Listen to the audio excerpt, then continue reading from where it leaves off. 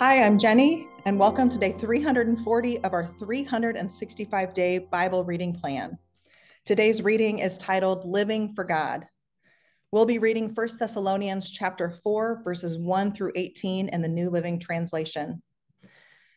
Finally, dear brothers and sisters, we urge you in the name of the Lord Jesus to live in a way that pleases God, as we have taught you. You live this way already, and we encourage you to do so even more.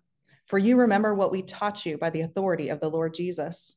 God's will is for you to be holy, so stay away from all sexual sin. Then each of you will control his own body and live in holiness and honor, not in lustful passion like the pagans who do not know God and his ways.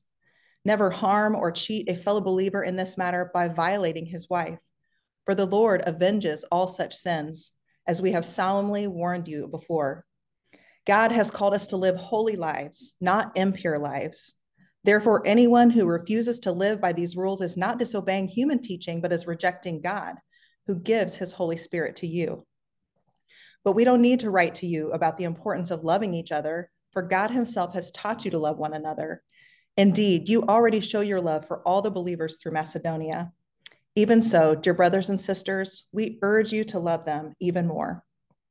Make it your goal to live a quiet life, minding your own business and working with your hands, just as we instructed you before.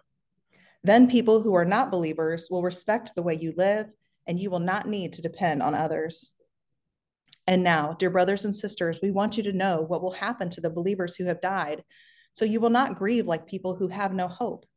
For since we believe that Jesus died and was raised to life again, we also believe that when Jesus returns, God will bring back with him the believers who have died. We tell you this directly from the Lord. You who are still living when the Lord returns will not meet him ahead of those who have died.